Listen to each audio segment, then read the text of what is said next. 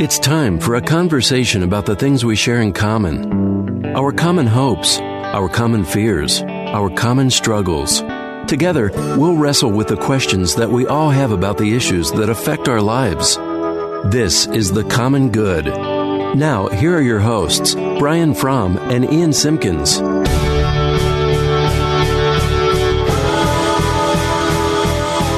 Hey everyone, welcome to The Common Good. My name is Ian Simpkins, along with my good friend Brian Fromm. You can find us all sorts of places. Facebook, The Common Good Radio Show, 1160hope.com, plus wherever you get podcasts. Also, I don't think I've ever said this, and shame on us. For those of you who have subscribed to the podcast, thank you. That actually really does help us out. Like when you subscribe and review and share it with somebody, all of that really does help us out. We find that, in fact, I don't know if this happens to you on Sundays. I had 2 people yesterday say, I just want to let you know what a breath of fresh air I find your show to be. Is that right? And I'm a faithful listener and blah, blah, blah. I'd never met them before. It was That's like awesome. really... So that was encouraging. Like, okay, what we're saying or offering or, unpacking is actually somewhat helpful to people. Yeah, so. that's awesome. And we do know there's lots of people podcasting. I still don't understand how people do it at like 2 times the speed. I was listening to a different podcast coming up here today in my car. Yeah. And I accidentally hit it forward. It was crazy. Too much. Oh my gosh, it was crazy. But we do really appreciate when we get to hear from people that you're listening. Feedback is fun because, as we said, like we sit here in kind of like a small room. Yeah. And we just kind of look at each other and talk, and then we go, well, I think that was okay. hope that wasn't terrible. Also, a fun game that my wife and I have been playing is listening to it at half the speed. If you're listening on podcast right now, go ahead and switch to half the speed. Brian and I sound wasted. Oh, that's awesome. Hilarious. And all of at least yours translate much better. My inflections are like really. That's great. Like it goes like this. I was reading this article the other day. It just sounds like a drunk Valley girl, which is not. That's awesome. Not a good sound for me.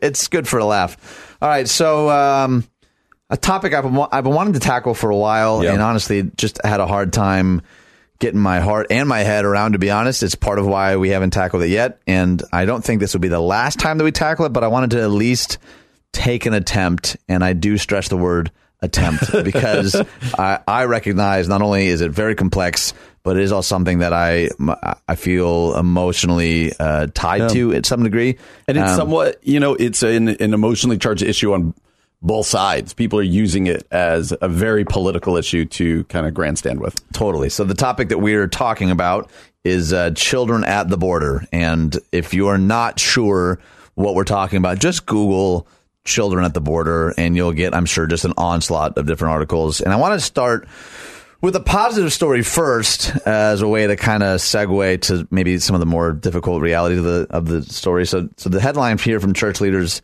is churches take action to help children at the border as leaders debate. Which for me, already I want to get up and cheer. Mm-hmm. We've seen this divide just grow wider and wider, and the yelling is getting more and more intense. And this church said, you know what? We're going to do something about it. It said, in response, the U.S. government moved more than 300 children from a border patrol station near Clint, Texas, acknowledging our short-term holding facilities were not designed to hold vulnerable populations, and we urgently need additional humanitarian funding to manage the crisis. And then there was the photo of the migrant father and his toddler daughter lying dead along the Rio Grande River. And there was all sorts of, you saw the photo, I'm assuming. It's heart-wrenching, just a pit in my stomach the first time I saw that. It says, for churches along the border, the crisis isn't new. Carlos Navarro, senior pastor of West Brownsville Baptist Church in Texas, has ministered to migrants for 25 years. When other emergency shelters filled up this spring, Navarro and his congregation converted half of their building into a respite center. Migrant families who have been released by federal authorities receive physical and spiritual care at the church. In 2 months, they've served more than 1,600 people, Navarro tells the Baptist Press. They are sending us the most vulnerable, moms and dads with children, and single moms with children. So without city funding, West Brownsville Baptist relies on grants and donations. Their needs range from Spanish Bibles and flip-flops to underwear and disinfectant. We go through a bottle and a half of Lysol a day just to keep things sanitary. And the story goes on to talk about not only the work that they're doing, but some of the response from other Christian leaders who have gone to see kind of firsthand what's really going on there. And the story, is I'm proud of this one church saying, all right, while you guys are arguing, we're going to do something about it. But I still can't get around like the pit of my stomach that this is happening in the first place. And I would love to know your thoughts. Yeah, it is. I got lots of thoughts on it because like you said, it is, especially for those that don't live down there, it's turned into a very political issue. And so therefore it's like everyone needs to pick a side. And I want to be like, you know what? I've said this before multiple times. I don't know the best thing for immigration, but I do know that there are kids just suffering right now. Yeah. And that's got to break our heart on both, regardless of what you actually believe about immigration or what the right answer is. You gave me another article out of Brookings, .edu that says neglect of children at the border has long-term consequences. And I read it and it just goes through. It's a very almost scientific article saying here's what's going on at the border and here's the consequences it has on kids. And you're just like, this is tragic. Yeah. Like this is heartbreaking. And a lot of people were passing around on Facebook and saw Dr. James Dobson from Focus on the Family, or used to be at Focus on the Family. He went to the border last week and he wrote up his stuff. And he said this in his newsletter. He said it's the most heart-wrenching experience he's ever had. He said detainees stared out at us with plaintive eyes. They weren't interacting with one another, and the children looked traumatized and frightened. There are few provisions and meager supplies, which are stretched to the limit. And he called it a human tragedy. And Dobson comes to the conclusion that this is why we need a border wall. And that can obviously be argued with what's the best solution. But I do think as Christ followers, we need to say, there's got to be a solution. Like the church has to step in here, whether it be through prayer, through provision, through helping, through supporting churches down there that are on the ground. Like these are the least of these that Jesus speaks of. And so regardless of what you believe about immigration, like what we're reading out of these centers shouldn't be a point for you to be arguing on Facebook about what happened in the Obama administration versus the Trump. No, you need to get on your knees and pray for this and try to figure out, are there things we can do to help these kids who are suffering? So I want to know what you think about some of the call to Franklin Graham and Samaritan's Purse to use that infrastructure to send supplies specifically to children in these like pretty horrific conditions. Is it political grandstanding? Is it social media theater? Is it a good idea? Have we seen any action? Do you have any hope that kind of charge will be received well? Like, is that a helpful way forward? It seems completely logical and helpful. Like if Samaritan's Purse or other organizations are set up to help people in need around the world, well, these are clearly kids who need, and I would hope that our government would welcome organizations like that. But again, it's like people who are lobbying this at Franklin Graham. It seems like they're doing it to kind of throw a grenade. And frankly, like I don't understand. You know, I could be naive. Somebody told me the other day that I tend to be naive, and my naiveness wants to be, I don't care what side of the aisle of the immigration debate you're on. Let's all gather together. Let's rally together and try to make sure that these kids caught in the middle are cared for in the best way. If that's through Samaritan's Purse, if that's through churches, if that's how is that even debatable? That's the frustrating part for me. Like I said, I don't get the immigration debate well. If we brought somebody in there like, what do you think about immigration would be the best? I'm like, I don't know. You're right. But what I can tell you, the mistreatment of children, though, right? Exactly. Like that's got to break our heart as the church, Big C church, and then say, all right, let's find churches that are helping. Let's find others, and let's do something about this. Yeah, Rick Warren famously said, a good Samaritan doesn't stop and ask the injured person, are you legal or illegal? Which, again, I know someone will make the case of the overarching legalities and permissions, and I understand all of that. Totally. But something now like 6 kids have died in our custody, it's just not okay. And for us to simply say, well, you know, the law is complicated and there's a lot going on. Like, I don't. It's okay to acknowledge that and still say kids dying in our custody is not okay, and there needs to be a solution. And I hope that we see more churches not only rise up and actually go to the border, but I hope I see more prominent leaders saying, hey, there's got to be a better way forward than this. Yeah. And like Dobson's letter goes on to say some other things that are actually a little problematic for me, a little troubling. And I think how we juxtapose actually going and being present with like what we're actually seeing happen here. To come back to the question of what would Jesus do in this circumstance, I think this is where it gets messy. In other words, totally. It transcends politics. And I think the church needs to really wrestle with that. 100%. Well, many of you know that Monday is our day for Media Mondays, but Dallas Jenkins is in Texas filming a few more episodes of The Chosen. So we have two very special guests in the studio that are going to take over Media Mondays for us here on The Common Good on AM 1160.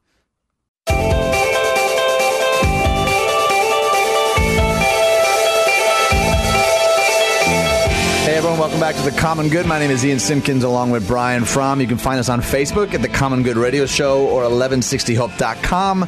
Plus, we're told, I haven't actually seen proof of this, the show is podcasted wherever it is you get your podcasts. Thank you. Listen to the podcast. I do listen. I'm just trying to be coy, as they say. No one says that.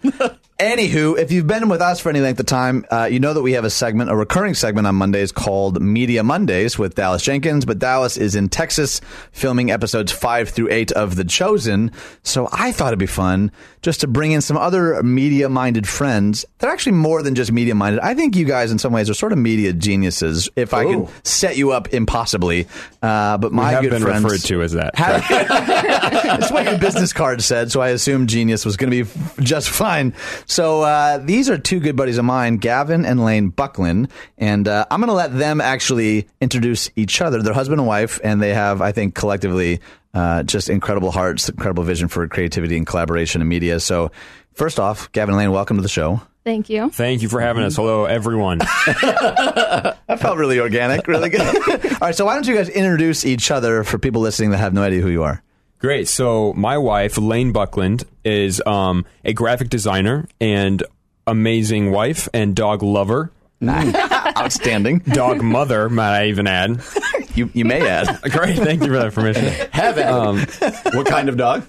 We have just a mutt that we rescued. She's she's a pit and lab, maybe some Rhodesian Ridgeback in there for all you dog lovers. Those are the lion killers. Exactly. Yep. They are terrifying dogs. We're working on that part with her. a lot of lions in Elgin. Big lion population. All right, sorry, your turn. This is Gavin Buckland, director at Ox Creative.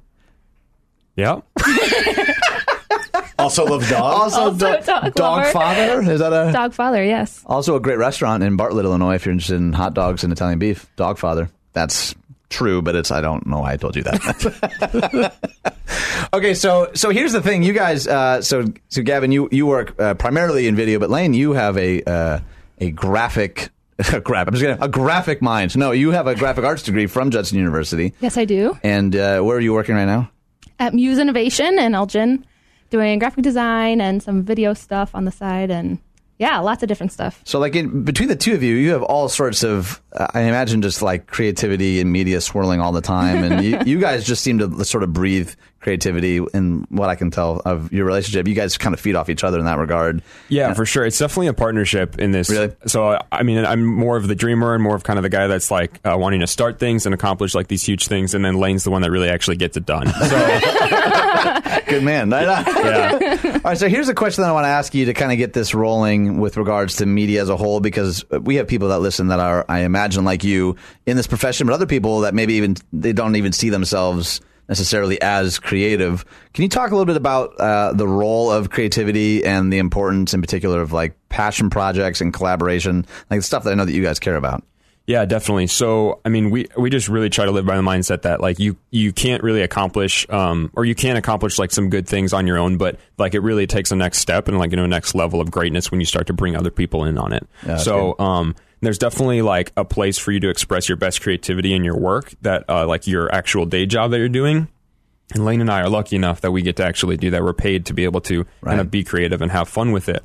But there's also the importance of being able to escape from that world a little bit and encourage like each other to just want to continue to pursue projects outside of that, really speak to our heart, maybe in a different way that maybe a project for a specific client might. Yeah, right. And there's also like a little bit different environment in that too, and that you're not necessarily having to deal with the pressure of a deadline from a client. And it kind of opens up some different like mind space, remove some barriers that might be in place of having to necessarily please a list of criteria of what you need to hit, and you actually get to kind of dream a little bit bigger. What are some of those? What are the most things that you guys are passionate about? What are the ones when they come across your way, you're like, yes, I want to do that? Yeah, so I think, first and foremost, it needs to be like a great story. So if it's like a story that you're dreaming about personally, or even like a story that you've heard and want to tell, especially as we work in like film and video, just being able to like, tell a story that you really feel connected with. But then also like where I work at Ox Creative, we really try to partner with organizations that are doing good. So they are making an impact, and that's like a huge part and a huge part of our heart for the things that we work on. So awesome. we're wanting to make like it, again, going with that collaboration, like it's outside of ourselves. It's not just living between Lane and I, or even just us individually on the stuff we're working on, but it's reaching others, and it's getting to bring others in on it. All right, so Lane, is there any creative projects that like recently you've worked on that you're excited to talk about? Well, recently we are working on a project with our student loan debt. So we just pick up what she was saying. Like we recently just go into like Personalville on Gavin and Buckland Lane's life, or Gavin and Lane's Buckland. God, our personal life. Getting tripped up. I'll start us off, and then you can pick up. You're doing great. Doing great. We've actually been like tackling our student debt. So, I know tons of people out there have student debt, and it's even interesting. Like we heard that man paid off all that student debt during his commencement speech that he was giving. Right. So like many others, we walked out of school with quite a bit of college debt. So we've been obviously with the, like I was saying, like I have big dreams, and Lane's the actual executor. She's been helping us just really stay in track with like paying off our debt. So we recently just paid off a huge chunk of that. Nice. Not even a week later, we get reached out to from our student loan provider to enter a film competition that's telling how we paid that off. Nice. And so we were kind of well, we've just paid this off, and that's literally what we do. So we've got to take a shot at this, like to make a video and just see what happens. Now you win if you get chosen to win this competition. You win $50,000. So we were like, we got to do this. We're in. Yeah. So we had 2 weeks to write and cast and shoot and edit and completely I didn't know that. Deliver this whole thing. That's crazy. Yeah, and so that was like a really big undertaking for us, and really interesting because we haven't really dove into making like personal projects together about our own life. It's usually about and for different people and for different things. So us needing to be in front of the camera was really interesting for that. Yeah. What's the video about? Like So it needed to tell the story of how we paid off the student debt. So some of the sacrifices we made, and the ways that we're planning to kind of like live life after having this debt gone. Nice. So you haven't created stuff together before in this capacity, right? So like you were saying, you're used to like, okay, a client comes in, like here's the vision. You're like, cool, we can make that happen. What was the main difference in like having to like be on camera and like having to create something from the ground up, and where can people go to see it? Yeah, so a huge difference for this was normally us being behind the camera or behind making this stuff, because we have a lot of say and control into it. And this time we really needed to bring in a lot of friends to help do this, and as we were going to be kind of like more hands off with it, being featured inside of it. So that was a huge part for us, is just having friends step up and really like join in a cool and fun way, being able to help direct and and art direct and do different things for the project. And so if you guys want to go out and check the video out, we made the top 10 nice applicants out of over a couple hundred, I think there were, and that's at SoFi.com/DebtLife. And you can watch all 10 videos, and then the winner is chosen whoever has the most votes. Wow. So we have about a week left of voting. So go ahead and watch all the videos, and you can choose, whichever one you like best, whichever your favorite, like vote for it. And what's really strange about this competition is you can vote every hour. It's normally just like a one vote a day type of a thing usually, but no, they want us just staring at our screens all day. That's constantly so. They want us hooked entirely. Yes, exactly. What was the website one more time? So that's SoFi.com/DebtLife. And yours is you, I think, in a cowboy hat in a bathtub, right? Is that... That's the only place you'll find me. Voting for it now. Brian is on the website. Well, we're going to keep Gavin and Lane for another segment, if that's all right, for Media Mondays. We're going to talk a little bit about pop culture. We're going to touch on some Stranger Things Season 3 coming down the pipe and how we interact as a culture with these sort of like pop culture moments and what it kind of means for the rest of us. That's coming up next on The Common Good on AM 1160. Hope for your life.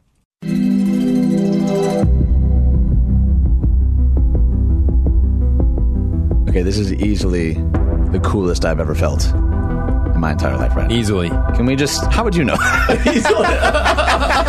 Let's just let that ride out for a little longer. Yeah, just... Yeah, everyone in the studio is dancing now. You can feel that. All right, so those of you who don't know, that is the theme music. Can I call it theme music? Yeah, absolutely. Theme music for Stranger Things, and there's a reason that we're playing that, but I'm going to get to this first. So, this is The Common Good. You can find us on Facebook at The Common Good Radio Show, 1160hope.com. It's also a segment called Media Mondays. Dallas Jenkins is gone. He's in Texas filming a couple new episodes of The Chosen, but we have in the studio Gavin and Lane Buckland, who are both director, videographer, and also a graphic designer. Their house is the most adorable house I've ever been to in my entire life. You guys just, I think, ooze creativity in general. You have a passion project that you just released, and you can find that on SoFi.com/DebtLife. The frame is Gavin in a cowboy hat in a bubble bath, I believe, right? You're not wrong. Is it weird that I remember that many details of the thumbnail? Nope. That's the point of the thumbnail. So, imprinted in your brain. Touche. Success. Well done. How did you choose that thumbnail? I thought you made that up in the last segment. I did not know that is a true So you've not done your story. homework, is what you're saying. No, that was really funny. I was like, oh, that's a random comment about a... How did you choose that thumbnail in the first place? Were you going through the frames and you're like, this is the one. This is the... That's how the video opens up. So, is that why? Yep, first frame. First frame. Just gotta really amaze them. Amaze them. Is it weird you saying that about yourself? The frame is you. Not one bit. You're perfectly comfortable in this position. All right, so last segment you guys were talking about not only creativity, but the importance of like collaboration and passion projects. And this is, a different universe than Brian and I, because we're both pastors. I imagine you've been able to work with some really great clients, but I also imagine you've had like projects come across your desk where you're like, I don't really care about this, but it's my job and I have to do it. And I think that's such an important thing for everyone to remember. But I also wanted to, you guys are both kind of media buffs too, not the least of which Stranger Things Season 3 is coming out. 2 days, people. Is that right? Yep. Okay, so I want to know first, how do you feel about it? And secondly, why are media moments like this still so important? Why are pop culture moments, why do they still matter like for us as a people? Yeah, well, first off, we're extremely excited about it. I believe we're having a viewing party at our house. Right? You're all invited. Yep. Yeah, You're all invited. everyone listening. Party at the Bucklands. Come check out our house. Come sit in our bathtub if you want. It's adorable. All you guys know, I could be sitting in the bathtub right now talking That's to true. you guys. They have no idea. Cowboy this hat on. Segment will never hear the sound of morning. Yep. Yeah, exactly. So yeah, really excited about it. I think it's been like close to 2 years, maybe a year and a half since the last season came out. Really? So it came out last October. Okay. Right. So the fans have really been waiting a long time. There's been kind of like, hey, this isn't coming out every year. It's this delayed thing. So I think it's building up to it. And the kids are getting quite a bit older, it seems, in the cast as well. So we're kind of seeing them grow up, seeing this take place. I always wondered, like, hearing my parents talk about the different movies they've seen as they grew up, and they kind of watch these child stars grow up, and they're like, oh, I remember when he was in this when he was like 5. And like, I feel like this is totally this of our generation. Like, we're going to see Millie Bobby Brown 30 years as a huge star, maybe in some movie, and I'll be that old guy like, I remember when she was in Stranger Things. Is that the old guy voice you're going to have? Yeah. Totally. That's how I talk now. Wife approved. Oh, that's funny. What do you think it is that causes... What is it that goes into it that makes these things a cultural moment? What are the things that kind of go viral and everyone starts talking about? Yeah, I think it's really, for Stranger Things, it's tapping into something I think pretty unique. It's like more of a nostalgia that I think is just deep in the wells of almost every human being, of like an era that they either experienced and was great or they didn't experience quite yet, and it was. and it was something that they wished to experience. And I think as you just look back on a lot of media that's been created recently, you even kind of see this desire to kind of return to like a past and a thing like that. Where we're living right now is wrong, and we clearly need to go back to a time that was a little bit more carefree, a little more simple. So you see that kind of being brought out in Stranger Things. Is that why you think we're seeing so many remakes right now? I feel like the last 3 or 4 years, so many of the movies that have been the big blockbusters. Yeah. I was like, I remember watching the original of that when I was a kid. I saw a photo recently, and the lineup was like 5 of the 6 movies that were being featured were actually remakes from my childhood, and I had never seen them all in one place like that. Yeah. It was something that I kind of felt a sense of, but like, is there something to that? Like, people long for... Do we always long for nostalgia? Is that always a part of our like general makeup, and is that part of how you approach creativity? Yeah, I feel like that is a huge part. At least for me, I know I'm really always coming out of a place of like reveling in memories, right? And then trying to get back to like that time, or maybe create something new in that out of that like memorial place. But yeah, I remember going to a conference a few years back, and there was a story artist that helped craft the first Toy Story. And I connected with him after, and we were asking him about like what some new projects were coming up, and he actually shared with us like privately that he had just left Disney. He couldn't tell us why yet, and essentially said that there was just a slew of just kind of remakes and reboots coming up, and he was really excited to start to work on something more. So he kind of transitioned out of that to work on these small little side projects, which he went on to tell about, which were a lot more boring to me. I was like, no, give me the Pixar Disney stuff. But yeah, so that was just like really interesting. And now this summer's been huge in terms of like media. You have a lot of the big ones, like a lot of the Avengers movies and everything, but then you do have your Toy Story 4, right? So everyone kind of thought like that was going to be done a few years ago with the third one. And then I know there's been kind of a little bit of an uproar on this fourth one. Like, do we need this yet? Still take my money. So. Right. That's a really important tension though. Do we need this? But I'm definitely going to go see it though. Like, it still like tugs my heartstrings. I'm still going to pay to see it. Yeah. When I saw Toy Story 4, I was like, we're on the fourth one now. You saw 4 already? No, I haven't seen it, but when I just saw that it was out, I was like, okay. What is your dream project? I'm very intrigued. You guys are like, we do projects, passion projects. Like, what is the thing you're most passionate about? Or are you waiting for that to come along still? Yeah, no, I think that's a great question. Right now, since we're like exist a little bit more in the like nonprofit space or creating films that are more for churches and making an impact in different ways like that, I think it would be cool to start to dabble a little bit more in the narrative space of feature films, short films, and start to really tell a story just for story's sake, as opposed to getting you to give your money to it. I think it's great. There's a lot of good causes out there and a lot of opportunities to give your money to some really cool things. I love being able to create media around that, but I think there's another space for storytelling as well to exist, kind of like in this Stranger Things era. That's awesome. All right, so I'm going to end with kind of 2 questions, if that's all right. One, speak to someone who's listening that's like, man, this has been like water to my soul. I know that I have this creative drive, but I haven't been able to actually put one foot in front of the next to actually engage in any kind of passion project. Like, what word of encouragement would you give to them? And 2, if someone wanted to, I don't know, like get a hold of you guys or ask questions or see some of your work, where would they go to do that? Yeah, so I would say, as I choke and almost die on the table. We've all been there. My wife's here, she can give me mouth to mouth.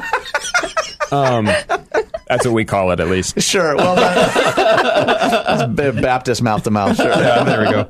So I'd say first off, the biggest thing for me that helps me get going on something and really the next step is just connecting with someone that can help make that possible. Luckily, that's my wife, so I'll just be doing a lot of brain dumps with her, and then she'll ask the right questions that need to get things going and to get moving. So I would say whether it's a friend or just like a coworker or someone in your space that you feel like could really provide a clear voice to this, and that'll really help you jumpstart.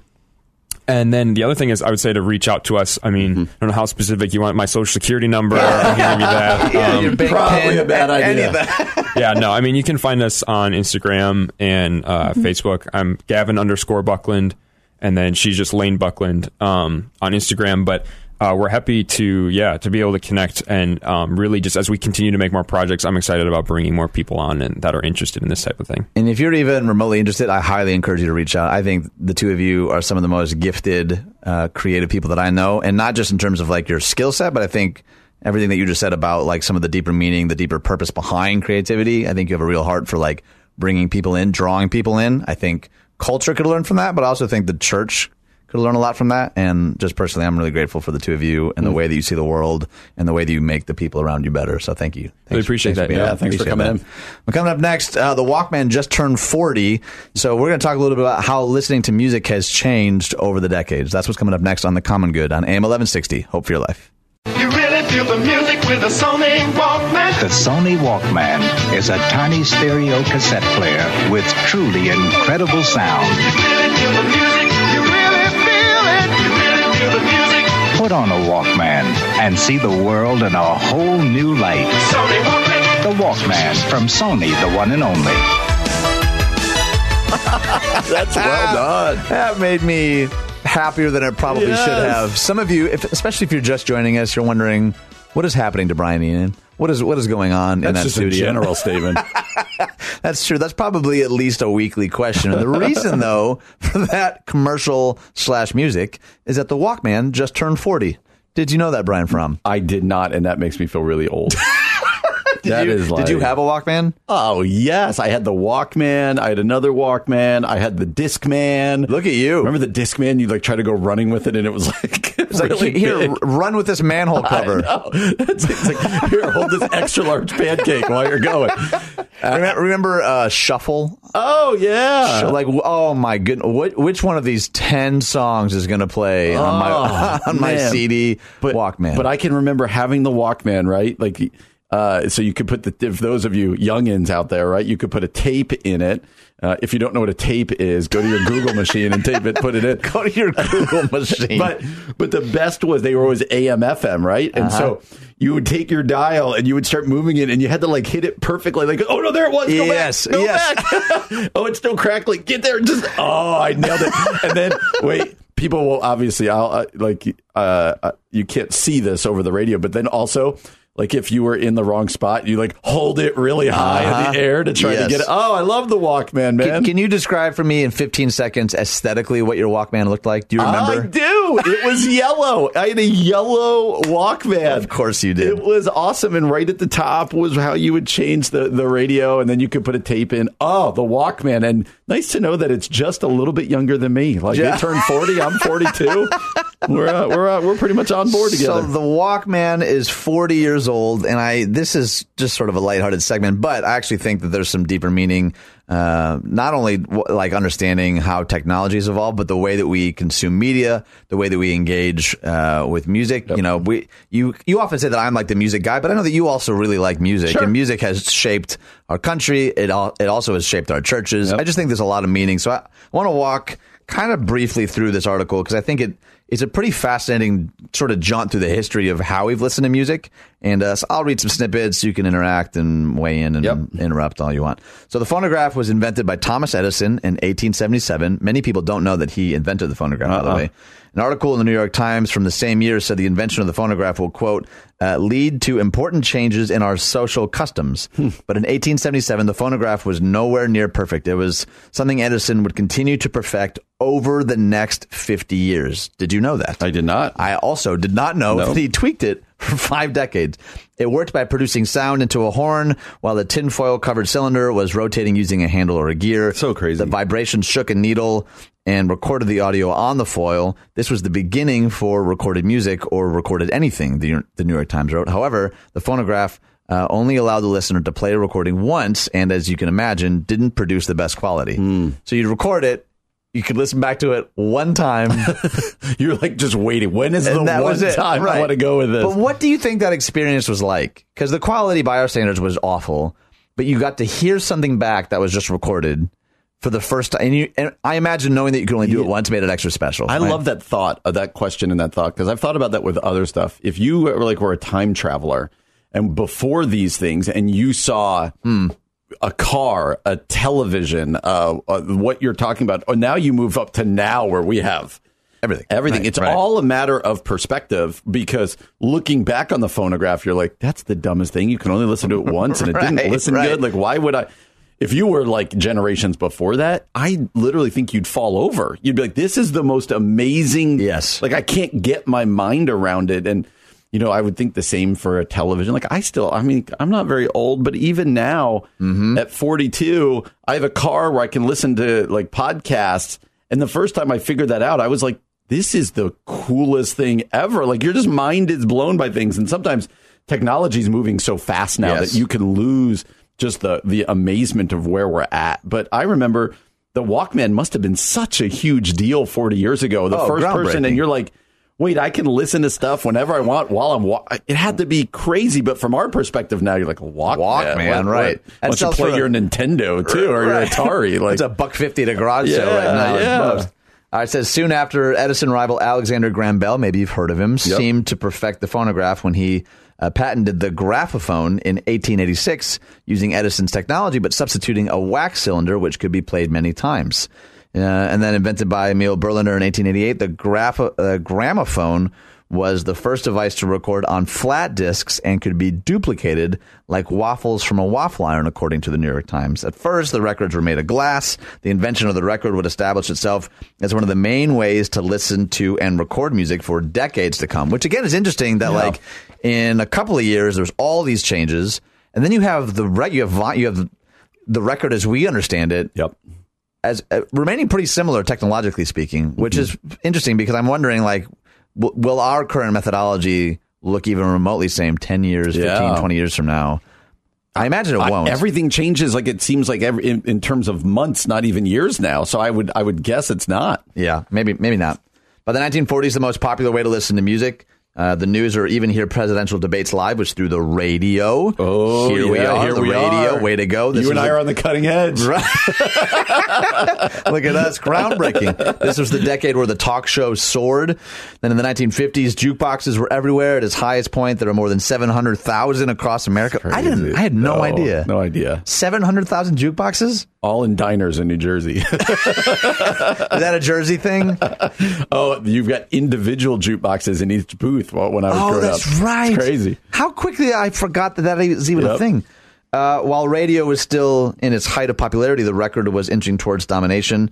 Records that were once made of materials like glass and wax soon became easier to manufacture using vinyl plastic, which effectively turned the act of listening to music into more of a private hobby rather than a social or familial event, which has all sorts of social implications, right? When we used to gather together, now it's go listen to it privately, which is even more so now, right?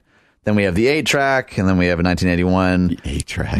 The New York Times wrote that the cassette player was the most eagerly wished for of all gifts. The device allowed people to not only listen to recorded music, but easily make their own recordings too. This gave birth to the mixtape era, in which people could record songs they heard on the radio. Do you remember the thrill of a mixtape? You might be a little too... No, I totally do. Oh, and like if you made a mixtape for that girl or that girl made a mixtape for you, that might as well have been an engagement ring. That was my heart's aflutter just thinking about it. Oh, my goodness. And you save them? Oh, absolutely. Did you have a boombox, by the way? Yeah. Did you ever carry it over your shoulder? No. You never did that? But no, it's so true what they say. Like, the greatest gift I can remember getting is like the Walkman or the Discman or the stereo, like you said, the boombox for your room. Like, that was it, man. Right. Well, and it's interesting too because it wasn't until 1983 that the cassette finally began to outsell vinyl records, which records have made a massive comeback. Yes. I don't think people are selling cassettes hardly at all now, but all these, a lot of bands I listen to now are pressing back on vinyl, which I find so fascinating. Like, will we see a rise again of the cassette? I don't think so, because people love they just love the record for what it meant back in the day. I don't think the tape means the same thing. Yeah, that's true. Either way, that was fun. Times they are a-changing, and I think to think about how technology is shaping us even right now is like always an interesting topic to kind of keep at the forefront. Well, never a dull moment here on The Common Good. My name is Ian, along with Brian. Stick around. We got a whole lot coming up for you in the second hour here on The Common Good on AM 1160.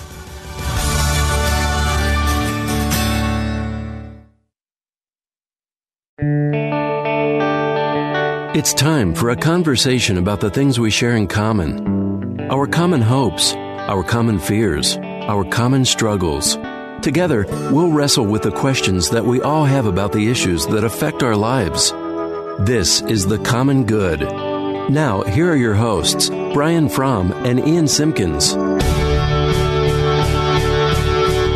Hey everyone. Welcome back to The Common Good. My name is Ian Simpkins along with Brian Fromm. You can find us on Facebook at The Common Good Radio Show, 1160hope.com, or wherever it is that you choose to get your podcast, unless you're doing some like weird back alley podcasting. I think we're there still. Are we? Like, yeah, I think we're like in the back alley. The deep recesses of Reddit somewhere. There's The Common Good. Like there's the dark web. The dark I think web. You can find us on there too. Only they've somehow edited all of our conclusions to be really dark. And they're all done at half speed like we were discussing earlier. Oh, man. If somebody wants to edit something like that together and send it to us, I'd play that on the air. I had the weirdest thought over the weekend, and I'm gonna just toss it your way. Sure. I feel like we need to come up with a name for people who listen to our show. No, that's a terrible idea. I got some ideas, but we'll talk about them later. Let's hear. Can I just hear one of them? I haven't heard any of these, by the way. What's one of your ideas about what we should call the people that listen to the show? How about we call them goodies? Okay, see, this conversation's over. Nope. Can you imagine coming out of a welcome back, goodies? No. This is such a terrible idea. I think it's a good idea. We call them good and plenties. We call them good.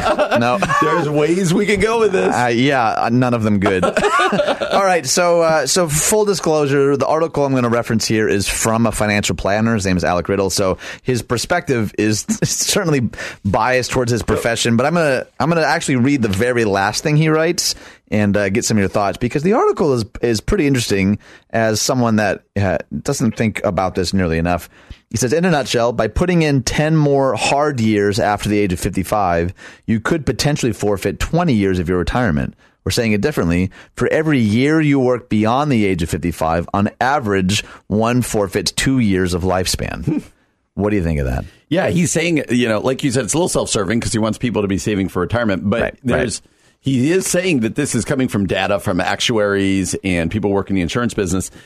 It's startling, basically saying that if you work kind of full-time, hard years, like with no slowdown after the age of 55, they say they are finding statistics are showing that it is quickly accelerating. So even the title of the article says this: retire at 55 and live to 80, work till you're 65 and die at 67. Startling new data shows how work pounds older bodies. And I totally get this, but my thing, whenever we read one of these things on retirement, I'm like, how do people save enough to retire? Can someone please tell us? Pastor, right? Right. But this is startling. And, you and I have talked often on this show about, like, I don't think the goal of the Christ followers should be retirement, right? It shouldn't be putting your feet up and kind of just enjoying life and like not having a mission or a calling.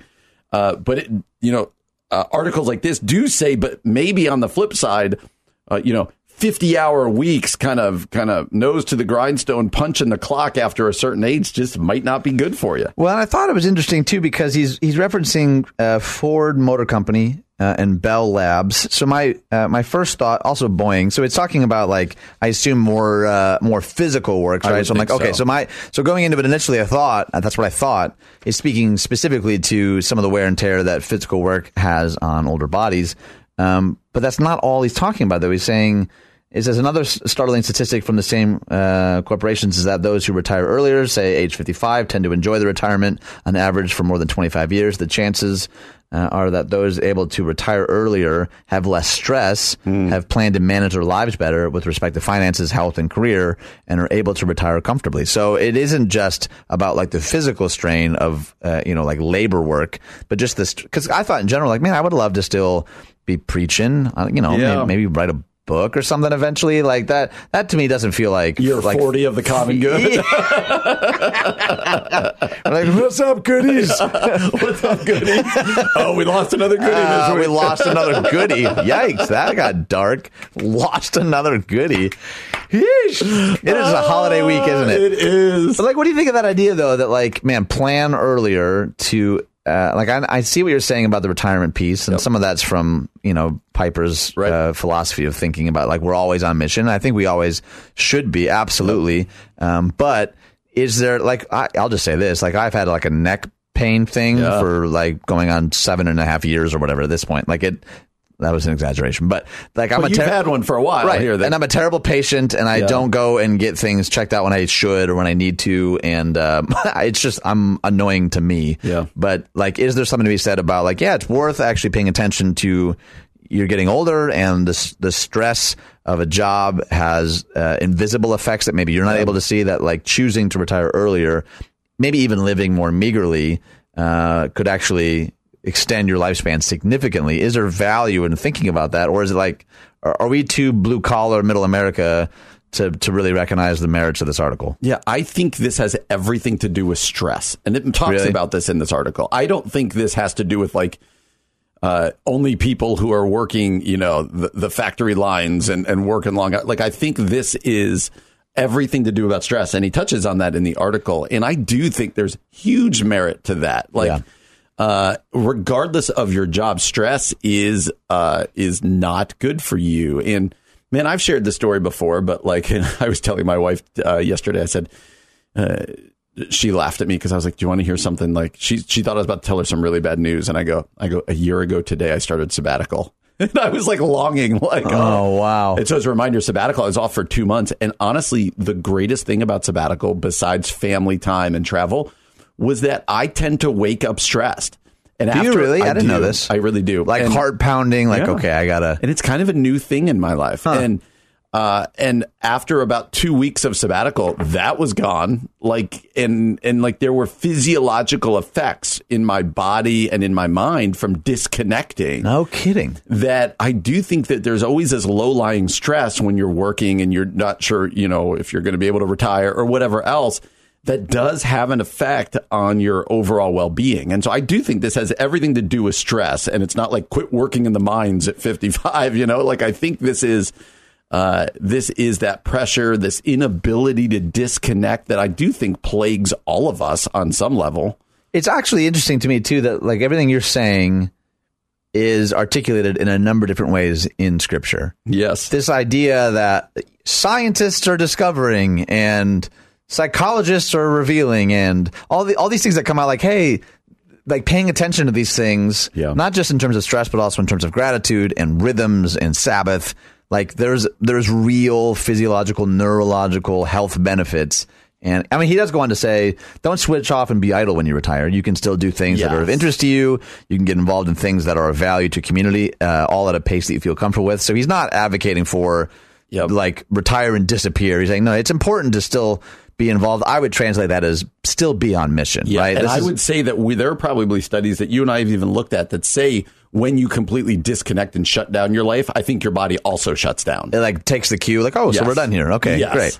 So I think there's value in like however you approach that, but like I have mentors and friends that are in their 70s and 80s still going strong. And in some ways I look at that and go, I mean, I want to be doing that too, though. And maybe there's a dark underbelly to the fact that that's attractive to me in general. Like I want to still, like a lot of that's tied to identity, isn't it? Isn't that the reason we don't like unplug and step back? Because like, I want to, part of my self-importance is found in like what I'm able to create or what I'm able to produce. And I think is and comparison, like I gotta keep going. I think it's all the big stew that causes us some good anxiety and stress. So how do we do this well, like before we turn 55 or 60 or 65? Like what's some advice that you would give now, looking back a year from your sabbatical? Are there things that you've learned in the rear view of doing that? Absolutely. And it's interesting especially for you and I to think about this because we've added this whole other element to both of our lives this year that quite frankly is somewhat stressful. And, but I do think the concept of Sabbath, and you talk about this often, is like this weekly rhythm of disconnecting. Yeah. I think it's half the battle, at least. Like, I think that's the big one. Like, are you getting off that hamster wheel at all on a regular basis? Right. Enjoying time with your family, going out with your spouse, going for a walk, doing whatever it is that recharges you, and not waiting till there's a medical emergency or you can retire. But like, what does that rhythm look like? Yeah, and I think that word rhythm is better than balance. I think balance actually can sometimes create more stress because if anything's ever out of balance, we freak out. Rhythm is knowing that like, all right, this week's going to be a hard week, but I'm also going to be intentional then, look a week or two down the road, and I'm going to take intentional time to myself, to my family, to reflect, to be in scripture, to pause, to meditate, all that stuff. I think it comes down to intentionality. I think that's what this article is about. I think that's what you're saying, which I think, man, Always a good reminder. All right, coming up next, an article out of Gravity Leadership. I love this headline. It says, why life on mission must be more than service projects. That's what's coming up next on The Common Good on AM 1160.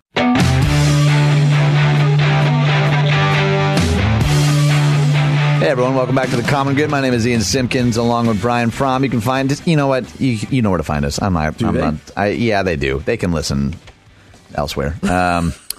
In the show, I mean, not elsewhere, like in a different... Go listen to a different show, people.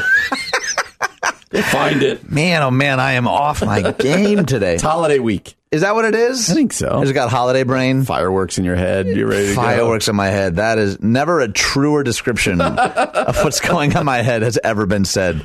Maybe that's why I like 4th of July so much. I just identify with things exploding because that's how my brain feels right now.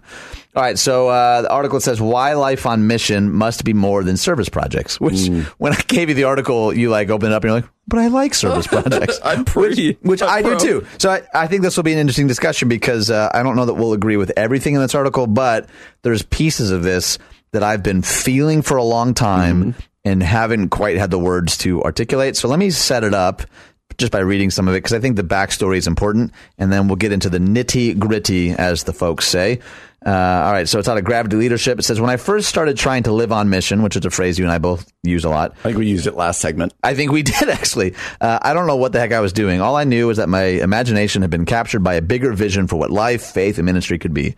I wanted to lean into it, but it took a while to dislodge the old paradigms that kept rearing their heads. Quite a few times I would walk toward what looked like an open door, but broke my nose running into the glass. My wife and I were planting a church at the time, full of new thoughts and idealism. We started a missional church. We were going to do things differently. I had absorbed new thinking about mission and discipleship. I was steeped in Willard, Wright, Hirsch, Guter. My preaching had changed. Our church had become more rooted historically and liturgically. All good things. Necessary changes, everyone. The problem was that there was a lack of connection between the, quote, in here of our church and the, quote, out there of our engagement with our neighbors. My new missional preaching wasn't resulting in missional living. Telling people how to live on mission wasn't producing people who knew how to live on mission. Slowly, the conviction came to us that people would never really learn to live on mission until they had an example to imitate. That's when we realized that not much had really changed in the way that we were engaging with our neighbors and friends. I realized I just didn't know how to take the first steps. My own sermons weren't enough for even me to live on mission. So we started with something concrete, something we could measure, something that seemed pretty missional, service projects. And it goes on to talk about like how their service projects looked, probably not dissimilar from things that we've done, raking leaves, cleaning up parks. But we started noticing something disturbing. Now that we had a scheduled event on the calendar every month, quote, life on mission had become just another item on the to-do list. None of those events were necessarily bad things for us to do, but we noticed we had started thinking about life on mission in the same category as mowing the lawn or picking up takeout for dinner. Life on mission had become an item to check off the list, an event to attend, and once it was off the list, we just never really thought about it until it was time to plan the next event. It wasn't really life on mission, it was events of mission. What do you think of that so far? I'd love to know how that hits you.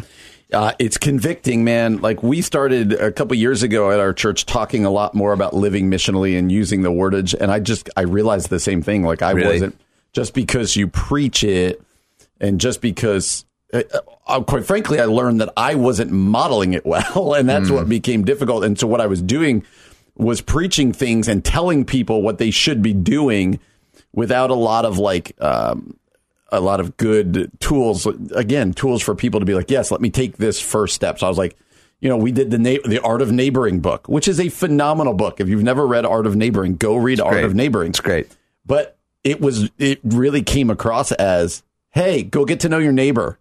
And like, that wasn't helpful.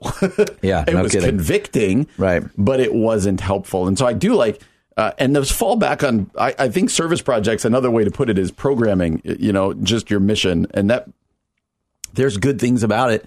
We send mission trips. I've taken my family on mission trips. We've done these things, but oftentimes those do more to make us feel good than other things. So, which isn't insignificant. I think seeing that can actually really open your brain to really important things. Absolutely. And, right. My kids, we did a mission trip with other families in our church a couple years ago with our families to Costa Rica to some really poor spots.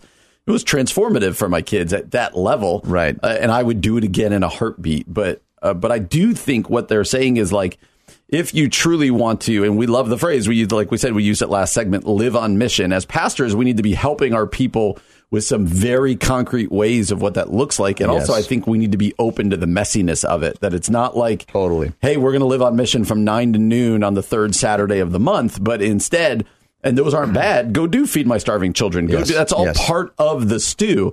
But also, it's just messy caring about your neighbors and your family and your friends and loving them and being Jesus in their life. And this gets there. This where it kind of rounds the turn. It says the service projects can easily become a way for us to relieve our missional anxiety rather than a true doorway into missional life. You can see the same kind of thing with charitable giving. Instead of really seeking to bring holistic flourishing to people, doing the hard work of discovering what will actually help, it's easy to just send some money somewhere to relieve your anxiety about being more well off than others, which again is a good thing. Like, cut checks. Some of you listening, like, God has equipped you to make a ton of money. Absolutely. Like, use that for the glory of God. So just to be clear, and should I say, I'm not necessarily saying we should immediately halt all service projects. I'm saying we need to ask what these service projects are really doing for us, relieving anxiety or moving us into mission. So eventually we turned a corner in our church plant. We moved from identifying life on mission with service projects to something more holistic and all-encompassing. So I want to spend the last 4 minutes kind of talking about what they found to be sort of a helpful shift. And maybe for us, it's a way of thinking about like a both and. Yeah. Because like what you were saying, a service project for your kid was like a light bulb moment. It's great. And they weren't ready actually for this full holistic life on mission thing yet. They actually needed like a baby step to that, which is important, right? Yeah. In all aspects of like growth and development, the baby step is important, but I just don't think it can be the only step. So here's what this author suggests. Number one, name the problem. First, we simply recognized and named the problem with our service projects. We own the fact that our monthly service projects had become a way for us to relieve our missional anxiety and, quote, prove that we were a, quote, real missional church. We talked about this with our leaders and mentioned it to those who were coaching and mentoring us. One of the most important things a leader can do is to name the reality. Don't be afraid to talk about what's not working, even if you don't know what the solution is. What do you think of that? I think it's great, man. Like owning it, just naming it. This whole missional church thing too.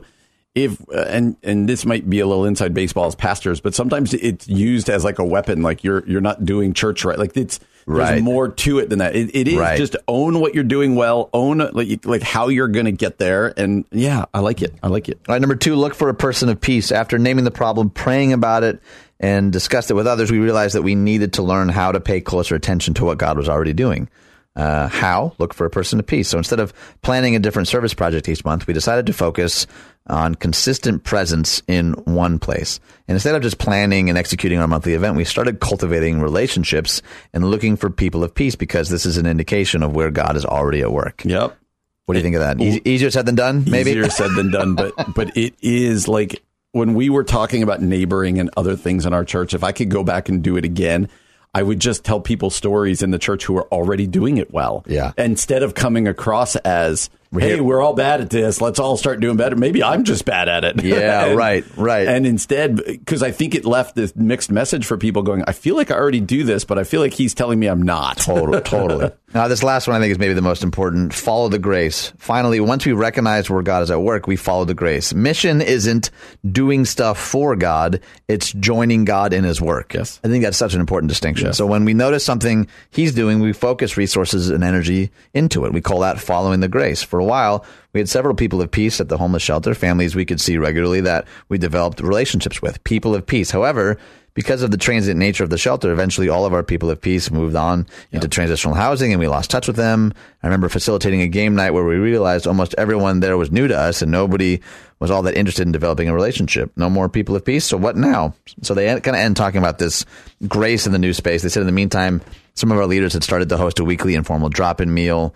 And so we followed that grace. We dropped our monthly service project and started focusing resources and energy into the neighborhood. Specifically, we focused on this family of peace. Yeah. I'd love to know, like at Four Corners, like how does that hit you? Like when you think about your actual neighborhood and community? I love that term of grace. Like, just, you keep hearing me say it over and over again. Like, this doesn't need to be something we beat each other up about, but like, let's grow and point people to the gospel and mission coming out of that. I don't know what it looks like at our church, man. We do the service projects, but also I think something that I would like to see us do better is to highlight those who are doing a good job and just celebrate. Yes. Instead, like we always have that the choice of like condemning and like pointing at people or celebrating what's going on. And that's what I appreciate about this article is like, do a better job celebrating what's going on. And that will create a movement of people going, oh, I can do that right there. And the idea of life on mission isn't this like adding one more thing to a busy schedule. It's seeing all of life as mission. Absolutely. It's asking God, where are you already at work in my community? It's recognizing the kingdom of God is now that it's here and learning to pay attention, which, we talked about this in other segments. Paying attention sometimes requires being quiet. Yes. Hitting pause. Like, how do I actually listen to the needs of the community and the families that are in my vicinity? And I think when we do that, man, it does become a whole lot less about doing stuff for God. Yes. And like, instead joining God in his work and ministry in the world, which I think is just so powerful. Absolutely. Well, coming up next, it's Monday, which for preachers can be a real weird day, but Brian and I are going to talk about what did you preach yesterday. One of us did not preach, so this will be an extra fun segment here on The Common Good on AM 1160.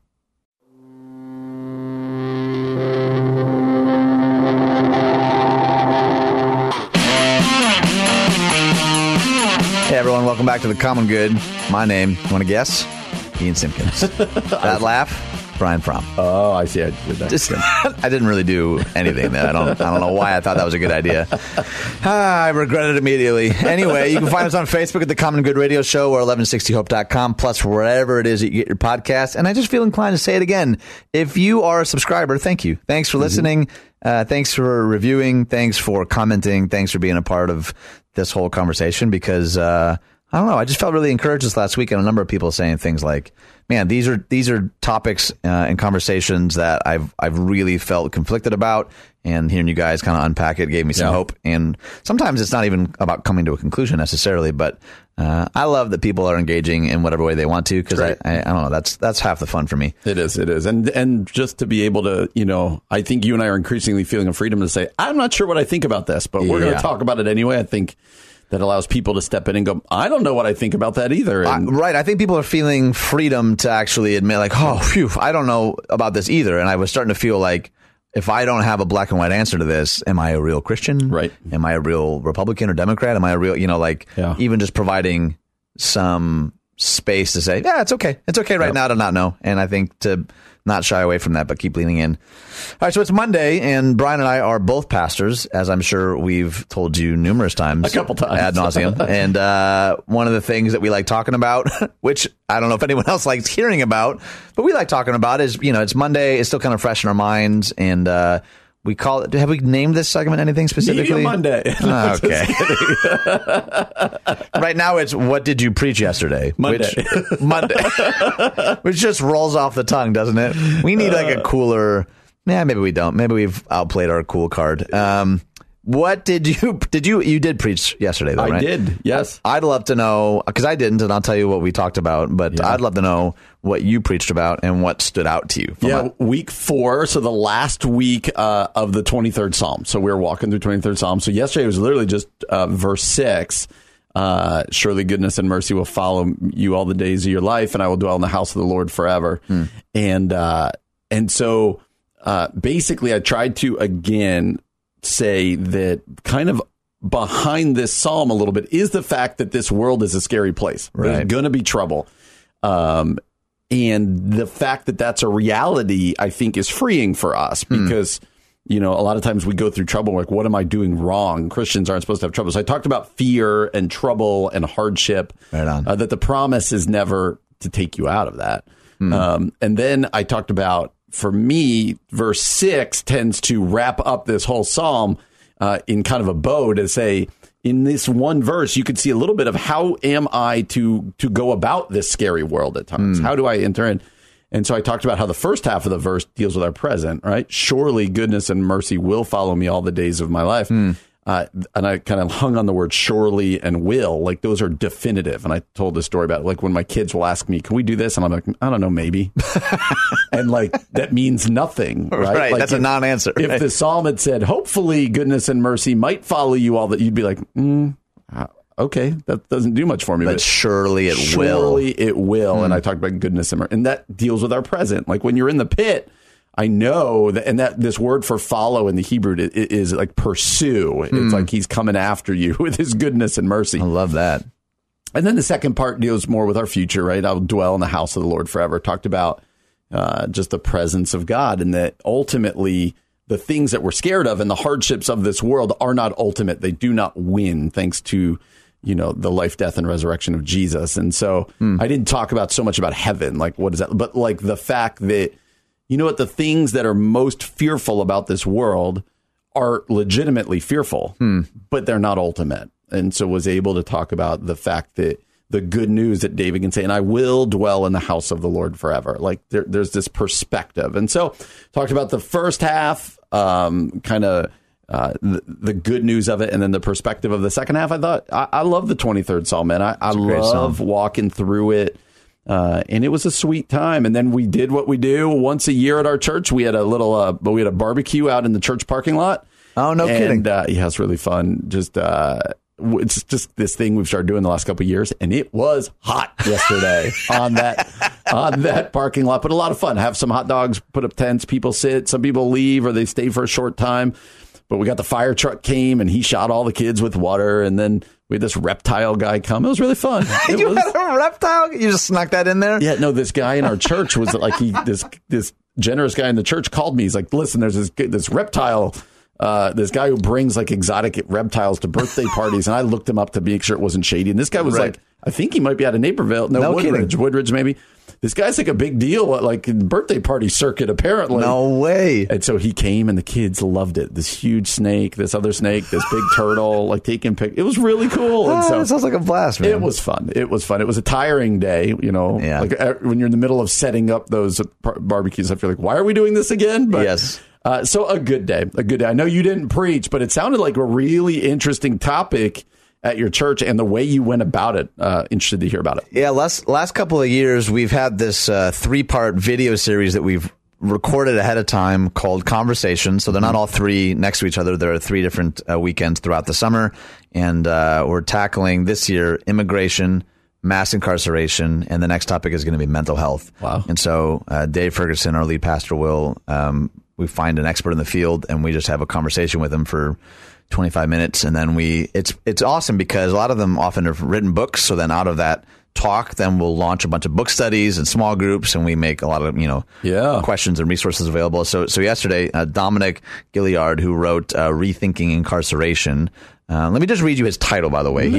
He's the Director of Racial Righteousness and Reconciliation for the Evangelical Covenant Church. So he's not only that, but he's also righteousness. Right? That's pretty cool.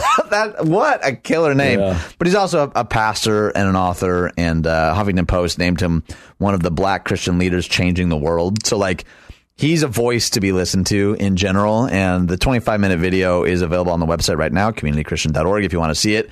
But he talked, a lot about his own experience with this conversation, and I was really grateful because, in a lot of ways, Dave just sort of owned, like, all right, well, I'm a white evangelical. Yeah. You're a black evangelical. Like, there's just differences between how we're perceived and how we'd be prosecuted if we were caught, with the exact same offense. And I had more people saying these are conversations and topics I've never given any thought to at all. Think so. And again, you can go on the website right now if you want to see the video. And there's also a big idea study guide that our small groups team puts together. So there's all sorts of resources and passages and additional links, and you can get the book. And by and large was just I think it was just a powerful Sunday. Probably my favorite part from the day, though. And I've mentioned this briefly before. Oh, we've actually had Amy and Eric on the show. Yeah, I was going to ask you about this. I saw a picture on Facebook. That's right. So we're launching Community Freedom. And we've been, for the last year, having conversations with prisons and wardens. In fact, a year ago, we partnered with East Lake Church in San Diego to plant a church in a prison there in Donovan Correctional Facility. In fact, 4 inmates and 1 volunteer have already been baptized. Oh, my gosh. As a result of that church there. Crazy. We're hoping by the fall to be planting a church in Joliet, which will be celebration services every week and small groups. If you're listening, actually, and you want to get involved, you can go to communitychristian.org/community freedom. That's communitychristian.org/community freedom, and you can be a part of the team. You can give financially. Like I just am really proud of a team that's thinking through how do we actually care for people who, like Lewis Dooley, a couple weeks ago was saying, they're at the end of the rope. Yep. A lot of these men and women are like, I have nowhere else to turn, and to actually plant churches to, and Dominic spoke to this a lot. Like, how do we help restore the sacred Imago Dei in the hearts of men and women who are feeling anything but, right? Yeah. They're feeling like the bottom has dropped out for them, and it's been remarkable. And we partnered with New Thing, which is our church planning network, but also Alpha already has a relationship with hundreds of prisons in the United States. Wow, it's sort of this like hybrid relationship that I think 2 years from now is going to blow our minds. I think God's already doing things in the midst there. That's remarkable. So cool. So I'm just curious, when you guys plant a church in, like, say, Joliet, is a pastor an inmate? Is he from in there? How's that going to work? I know we don't have a ton of time. But. Yeah, there's a lot of, so like Eric Dorsey is overseeing it actually. His background is really unique because he has church experience and prison experience. And so, a lot of that will be, to be figured out. Will be in-house type of facilitation, but crazy. It's services and small groups, and it's called thinking outside the box, man. That's really no cool. kidding. I'm really, really proud of our church in that regard, man. My hope is too that it'll minister to people in a really powerful way. So the way that we wrap the show up, if you're just joining us, is a little bit of insanity, a little bit of interweb insanity. The goodies love it. Oh golly. This is going to end up sticking, isn't it? I'm trying. Ah, my goodness. Either way, Keith Conrad, our executive producer, found these stories. We have not read them, seen them, or heard the sound effects. That's what's coming up next on The Common Good on AM 1160. Here's some weird stuff we found on the internet. Here's some more weird stuff we found on the web. All right, so it's the part of the show where we dive into some interweb insanity. But full disclosure, we're also kind of in a hurry today. So Brian and I are going to try to eat while we do this segment, and so the crunching you're hearing is not a sound effect. It's the real deal. So here's what we're going to do. These stories we have not read, have not seen, have not even heard a whisper or a rumor of. Thank you, Brian. Our executive producer, Keith Conrad, selects them for us, selects the sound effects. We have no idea what they are. So while one person is reading their story, the other person is going to be eating because we're legitimately in a really big hurry, and I'm hungry. So why don't you go first? Missouri. A Kansas City man is celebrating a pothole's 3-month birthday. This is funny. In hopes of bringing about faster repairs. Oh, gosh. 3 months after Frank Serino called Kansas City's 311 center to report a pothole, the bump in the road remains. Rather than getting mad, though, he decided to celebrate throwing the pothole a birthday party. I thought what we could do is have a little fun. Kansas City Public Works Department said the pothole Serrano reported is on its list for repairs. A spokesperson told local reporters that workers were in that area Friday and said if the work isn't done by Friday night, of course the repairs will be done on Saturday. Green said that since the beginning of 2019, Kansas City's 311 center received around 15,000 reports of potholes. If it's like the Chicagoland, I have driven over every single one of them. Well, there's so many holes in First Avenue, we really didn't think anyone would notice. All right, Texas, your home state. Not. It's not? Jim Minardi's, I think. Oh, boy. There it is. Jim Minardi. Woman banned from Walmart after eating half a cake, demanding to pay half price. This woman is winning at life. A Texas woman was banned from her local Walmart after police say she ate half a cake and refused to pay for the missing portion. Wichita Falls police, the fact that the police were called at all. Yep. Were called to a Walmart just after 8 p.m. Tuesday after receiving calls that a woman walked around the store eating half of a cake and refusing to pay for the whole item. Department spokes that sound you're hearing is Brian Fromm opening his panini. The suspect, who has not been identified, entered the bakery section of the store and proceeded to eat half of a cake while walking through the aisles. Once at the register, the woman demanded half off because she was only buying half a cake. Police say she refused to pay for the missing half of the cake despite eating it on her way to the checkout. Did these sound like the actions of a man who had all he could eat? Florida. Hamburglar arrested for robbing a Florida Wendy's after he made himself dinner. Florida police have arrested a thief nicknamed the Hamburglar, who allegedly broke into 2 restaurants, made himself a meal, and then robbed the establishment. Patrick Benson, 34, allegedly broke into this Wendy's where he grilled and ate a burger before stealing the restaurant's safe. The sheriff's office said Benson also burglarized another local restaurant and attempted to rob a gas station but couldn't get inside. A suspect coined as the modern-day Hamburglar doesn't appear to have any problem making himself right at home after breaking into the food establishments to make himself a burger. Officials say Benson used a brick or large rock to break the restaurant's windows and get inside. Security footage shows the thief working his way around the restaurants after hours and selecting the items he wanted to steal. The snack and pack burglar left behind hundreds of dollars in damage, according to the release. Hey, where's the beef? Oh, the old where's the beef. Okay, that drop wasn't as long as I thought it was going to be, and I have chili burning in my mouth right now. Ohio, which is also a greeting. Woman who tripped on collapsed wet floor sign at casino awarded $3 million by jury. A woman who you say before I even finish. People don't know. They haven't heard the conclusion of the title yet. A woman who fell by a collapsed wet floor sign at Jack Casino was awarded $3 million this past week by a Hamilton County, Ohio jury. Linda Sadowski, she walked toward the sign, which lay flat on the floor. In September 2016, customers had knocked it over, and a Jack employee walked around it, but failed to pick it up moments before Sadowski tripped over it, according to her attorney, Matt Nakajima. Sadowski suffered a broken kneecap, and metal hardware was placed in her knee. Her mobility has since worsened, and she has arthritis at the fracture site. The casino has no safety policies in place for floor inspection or fall prevention, and had no criticism of the employee's failure to pick up the trip hazard, even though its own internal document found her at fault. I've fallen, and I can't get up. I think they paid her off in chips, like from the casino. Speaking of chips, how are your chips doing? Last one. I moved on to the pickle. Illinois, our home state. Here we go. Fisherman reels in trout with cursed wedding ring in Lake Michigan. An Illinois man fishing in Lake Michigan found something unusual about the steelhead trout he reeled in. It was wearing a cursed wedding ring. He said he was fishing with friends north of Waukegan on Friday morning when he reeled in a trout that had a wedding ring zip-tied around its tail. Oh, gosh. Immediately, we thought, who would do that? I thought either a divorcee or someone who died, and it was their last wish or something like this. News of the catch started going around, and with the attached the ring to the fish and set it free May the 4th.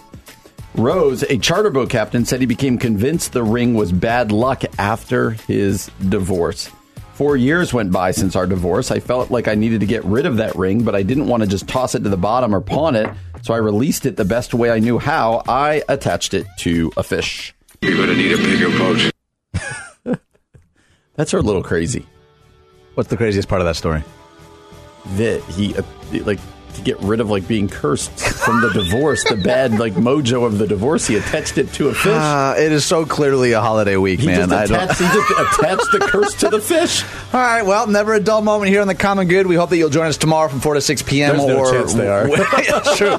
Wherever it is you get your podcast, listen to us at half the speed to make us sound insane. This has been The Common Good on AM 1160. Hope for your life.